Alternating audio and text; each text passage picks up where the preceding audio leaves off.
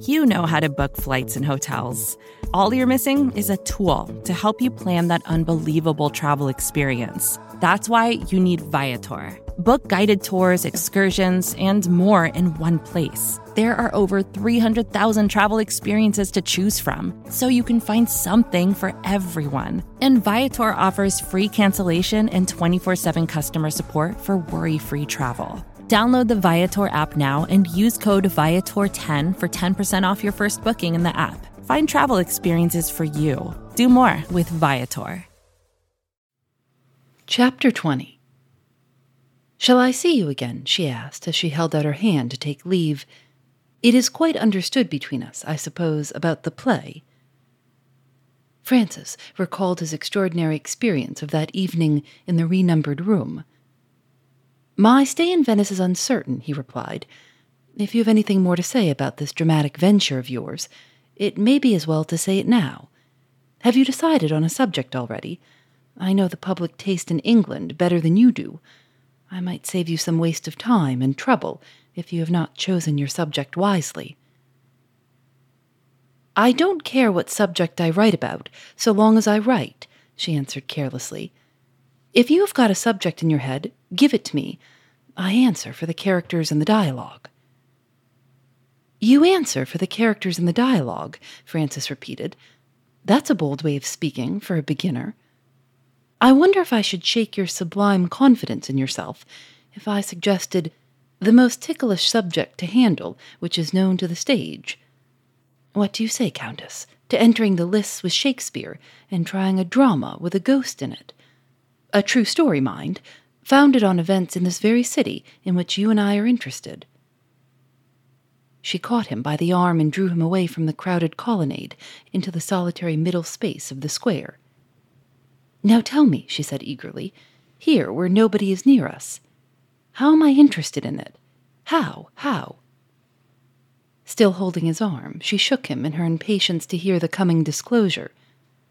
For a moment he hesitated. Thus far amused by her ignorant belief in herself, he had merely spoken in jest. Now, for the first time, impressed by her irresistible earnestness, he began to consider what he was about from a more serious point of view. With her knowledge of all that had passed in the old palace before its transformation into a hotel, it was surely possible that she might suggest some explanation of what had happened to his brother and sister and himself. Or, failing to do this, she might accidentally reveal some event in her own experience, which, acting as a hint to a competent dramatist, might prove to be the making of a play. The prosperity of his theatre was his one serious object in life. "I may be on the trace of another Corsican Brothers," he thought. "A new piece of that sort would be £10,000 in my pocket, at least." With these motives, worthy of the single-hearted devotion to dramatic business which made Francis a successful manager, he related, without further hesitation, what his own experience had been, and what the experience of his relatives had been in the haunted hotel. He even described the outbreak of superstitious terror which had escaped Mrs. Norbury's ignorant maid. "Sad stuff if you look at it reasonably," he remarked. "But there is something dramatic in the notion of the ghostly influence making itself felt by the relations in succession, as they one after another enter the fatal room, until the one chosen relative comes who will see the unearthly creature and know the terrible truth. Material for a play, Countess. First-rate material for a play." There he paused. She neither moved nor spoke. He stooped and looked closer at her. What impression had he produced? It was an impression which his utmost ingenuity had failed to anticipate. She stood by his side, just as she had stood before Agnes, when her question about Ferrari was plainly answered at last, like a woman turned to stone. Her eyes were vacant and rigid. All the life in her face had faded out of it. Francis took her by the hand. Her hand was as cold as the pavement that they were standing on. He asked her if she was ill. Not a muscle in her moved. He might as well have spoken to the dead. "Surely," he said, "you are not foolish enough to take what I have been telling you seriously." Her lips moved slowly. As it seemed, she was making an effort to speak to him. "Louder," he said. "I can't hear you." She struggled to recover possession of herself. A faint light began to soften the dull, cold stare of her eyes. In a moment more, she spoke so that he could hear her. "I never thought of the other world," she murmured in low, dull tones, like a woman talking in her sleep. Her mind had gone back to the day of her last memorable interview with Agnes. She was slowly recalling the confession that had escaped her, the warning words which she had spoken at that past time. Necessarily incapable of understanding this, Frances looked at her in perplexity. She went on in the same dull, vacant tone, steadily following out of her own train of thought, with her heedless eyes on his face, and her wandering mind far away from him. "I said some trifling event would bring us together the next time. I was wrong. No trifling event will bring us together. I said I might be the person who told her what had become of Ferrari if she forced me to it. Shall I feel some other influence than hers? Will he force me to it? When she sees him, shall I see him too?" Her head sank a little. Her heavy eyelids dropped slowly. She heaved a long, low, weary sigh. Frances put her arm in his and made an attempt to rouse her. "Come, Countess, you are weary and overwrought. We've had enough talking tonight. Let me see you safe back to your hotel. Is it far from here?" She started when he moved and obliged her to move with him, as if he had suddenly awakened her out of a deep sleep. "Not far," she said faintly. "The old hotel on the quay. My mind's in a strange state. I have forgotten the name." "Danieli's?" "Yes." He led her on slowly. She accompanied him in silence as far as the end of the Piazzetta. There, when the full view of the moonlit lagoon revealed itself, she stopped him as he turned. "I have something to ask you. I want to wait and think." She recovered her lost idea after a long pause. "Are you going to sleep in the room tonight?" she asked. He told her that another traveler was in possession of the room that night. "But the manager has reserved it for me tomorrow," he added, "if I wish to have it." "No," she said, "you must give it up." "To whom?" "To me." He started. "After what I have told you, do you really wish to sleep in that room tomorrow night?" "I must sleep in it." "Are you not afraid?" "I am horribly afraid." "So I should have thought, after what I have observed in you tonight. Why should you take the room? You are not obliged to occupy it unless you like." "I was not obliged to go to Venice when I left America," she answered, "and yet I came here. I must take the room, and keep the room until—" She broke off at those words. "Never mind the rest," she said. "It doesn't interest you." It was useless to dispute with her. Frances changed the subject. "We can do nothing tonight," he said. "I will call on you tomorrow morning and hear what you think of it then." They moved on again to the hotel. As they approached the door, Frances asked if she was staying in Venice under her own name. She shook her head. "As your brother's widow, I am known here. As Countess Nerona, I am known here. I want to be unknown, this time to strangers in Venice. I am traveling under a common English name." She hesitated and stood still. "What has come to me?" she muttered to herself. "Some things I remember, and some I forget. I forgot Danieli's, and now I forget my English name." She drew him hurriedly into the hall of the hotel, on the wall of which hung a list of visitors' names. Running her finger slowly down the list, she pointed to the English name that she had assumed, Mrs. James. "Remember that when you call tomorrow," she said. "My head is heavy. Good night." Francis went back to his own hotel, wondering what the events of the next day would bring forth. A new turn in his affairs had taken place in his absence. As he crossed the hall, he was requested by one of the servants to walk into the private office. The manager was waiting there with a gravely preoccupied manner, as if he had something serious to say. He regretted to hear that Mr. Francis Westwick had, like other members of the family, discovered serious sources of discomfort in the new hotel.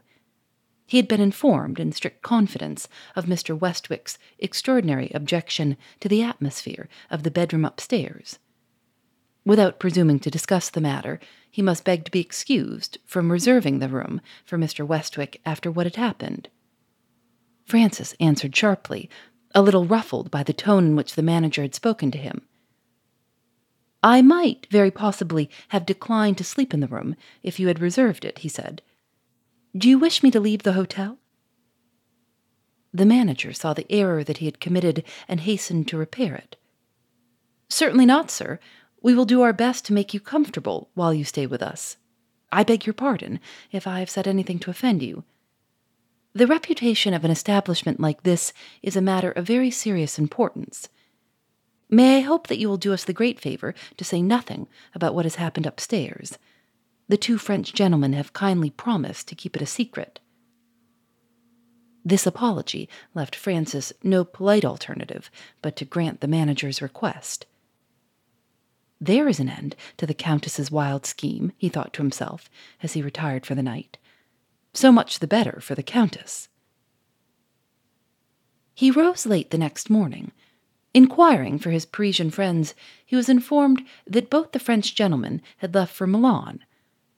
As he crossed the hall on his way to the restaurant, he noticed the head porter chalking the numbers of the rooms on some articles of luggage which were waiting to go upstairs. One trunk attracted his attention by the extraordinary number of old traveling labels left on it. The porter was marking it at the moment, and the number was 13A. Francis instantly looked at the card fastened on the lid. It bore the common English name, Mrs. James. He at once inquired about the lady. She had arrived early that morning, and she was then in the reading room. Looking into the room, he discovered a lady in it alone. Advancing a little nearer, he found himself face to face with the Countess. She was seated in a dark corner with her head down and her arms crossed over her bosom. "Yes," she said, in a tone of weary impatience, before Francis could speak to her. "I thought it best not to wait for you. I determined to get here before anybody else could take the room." "Have you taken it for long?" Francis asked. "You told me Miss Lockwood would be here in a week's time. I've taken it for a week." "What has Miss Lockwood to do with it?" "She has everything to do with it. She must sleep in the room. I shall give the room up to her when she comes here." Francis began to understand the superstitious purpose that she had in view. "Are you, an educated woman, really of the same opinion as my sister's maid?" he exclaimed. "Assuming your absurd superstition to be a serious thing, you are taking the wrong means to prove it true. If I and my brother and sister have seen nothing, how should Agnes Lockwood discover what was not revealed to us? She is only distantly related to the Mountberrys. She is only our cousin." "She was nearer to the heart of the Mountberry who is dead than any of you," the Countess answered sternly. "To the last day of his life, my miserable husband repented his desertion of her. She will see what none of you have seen. She shall have the room." Francis listened, utterly at a loss to account for the motives that animated her. "I don't see what interest you have in trying this extraordinary experiment," he said. "It is my interest not to try it. It is my interest to fly from Venice and never set eyes on Agnes Lockwood or any of your family again." "What prevents you from doing that?" She started to her feet and looked at him wildly. "I know no more what prevents me than you do," she burst out. "Some will that is stronger than mine drives me on to my destruction, in spite of my own self." She suddenly sat down again and waved her hand for him to go. "Leave me," she said. "Leave me to my thoughts." Francis left her, firmly persuaded by this time that she was out of her senses. For the rest of the day he saw nothing of her. That night, so far as he knew, passed quietly. The next morning he breakfasted early, determining to wait in the restaurant for the appearance of the Countess. She came in and ordered her breakfast quietly, looking dull and worn and self-absorbed, as she had looked when he last saw her. He hastened to her table and asked if anything had happened in the night. "Nothing," she answered. "You have rested as well as usual?" "Quite as well as usual. Have you had any letters this morning? Have you heard when she is coming?" "I have had no letters." "Are you really going to stay here? Has your experience of last night not altered the opinion which you expressed to me yesterday?" "Not in the least." The momentary gleam of animation which had crossed her face when she questioned him about Agnes died out of it again when he answered her. She looked, she spoke, she ate her breakfast with a vacant resignation, like a woman who had done with hopes, done with interests, done with everything but the mechanical movements and instincts of life. Francis went out on the customary traveler's pilgrimage to the shrines of Titian. After some hours of absence, he found a letter waiting for him when he got back to the hotel. It was written by his brother Henry, and it recommended him to return to Milan immediately. The proprietor of a French theatre, recently arrived from Venice, was trying to induce the famous dancer, whom Francis had engaged to break faith with him and accept a higher salary. Having made the startling announcement, Henry proceeded to inform his brother that Lord and Lady Mountbarry, with Agnes and the children, would arrive in Venice in 3 days more. "They know nothing of our adventures at the hotel," Henry wrote, "and they have telegraphed to the manager for the accommodation that they want. There would be something absurdly superstitious in our giving them a warning, which would frighten the ladies and children out of the best hotel in Venice. We shall be a strong party this time, too strong a party for ghosts. I shall meet the travelers on their arrival, of course, and try my luck again at what you will call the haunted hotel. Arthur Barville and his wife have already got as far on their way as Trent, and 2 of the ladies' relations have arranged to accompany them on the journey to Venice." Naturally indignant at the conduct of his Parisian colleague, Francis made his preparations for returning to Milan by the train of that day. On his way out, he asked the manager if his brother's telegram had been received. The telegram had arrived, and to the surprise of Francis, the rooms were already reserved. "I thought you would refuse to let any more of the family into the house," he said satirically. The manager answered, with the due dash of respect in the same tone, "Number 13A is safe, sir, in the occupation of a stranger. I am the servant of the company, and I dare not turn money out of the hotel."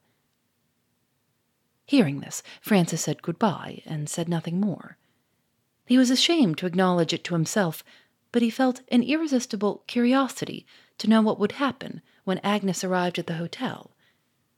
Besides, Mrs. James had reposed a confidence in him. He got into his gondola, respecting the confidence of Mrs. James. Towards evening on the 3rd day, Lord Mountbarry and his travelling companions arrived, punctual to their appointment. Mrs. James, sitting at the window of her room watching for them, saw the new lord land from the gondola first. He handed his wife to the steps. The 3 children were next committed to his care. Last of all, Agnes appeared in the little black doorway of the gondola cabin, and taking Lord Mountbarry's hand, passed in her turn to the steps. She wore no veil. As she ascended to the door of the hotel, the Countess, eyeing her through an opera glass, noticed that she paused to look at the outside of the building, and that her face was very pale. Phoebe Reads a Mystery is recorded in the studios of North Carolina Public Radio, WUNC.